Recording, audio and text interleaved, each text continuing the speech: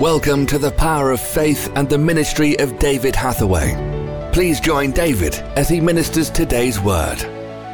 It came to pass that in chapter 18, the Lord speaks to Elijah after 3 years. This has gone on for 3 years. And he says, now go yourself to Ahab, and I'll send rain on the earth. So it's very interesting. And if I could develop this more, it's so interesting that Elijah now knows that rain will come. But the moment hasn't yet arisen because something else has to happen first. What happened was, yes, the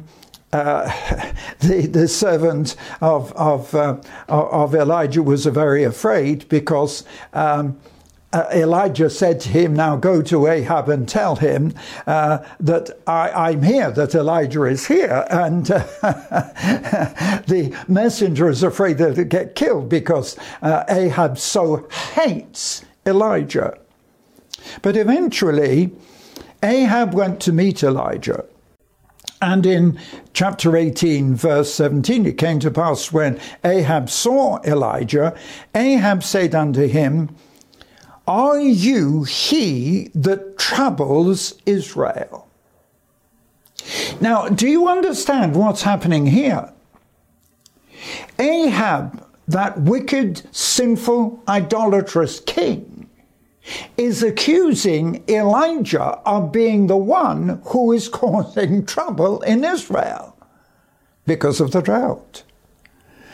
And Elijah answers and says, I've not troubled Israel, but you and your father's house, in that you have forsaken the commandments of the Lord, and you've followed Baalim, false gods.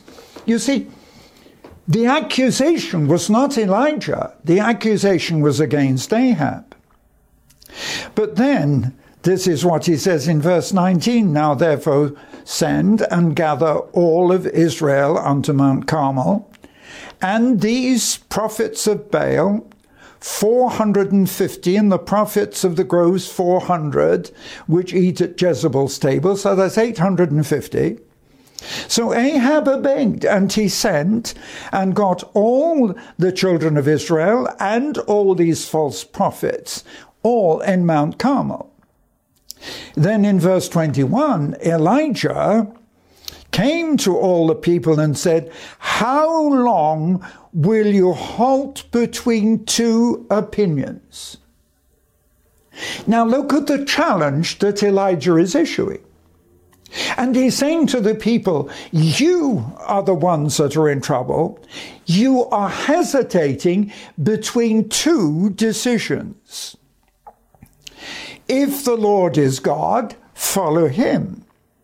But if Baal, then follow him. And of course the people couldn't answer. So the challenge is, who is the real God? And you know, we're faced with a really major issue today. Because the challenge is this, that so many of us know the reality of God and the power of God, but the people who don't know God are serving their own images. They'll follow leaders, they'll follow this fashion, they'll follow all sorts, but they are not seeking God because they are the ones who can't make up their minds. They're, as we say, sitting on a fence. And there are even many, many Christians whose faith is so weak that they're sitting on the fence.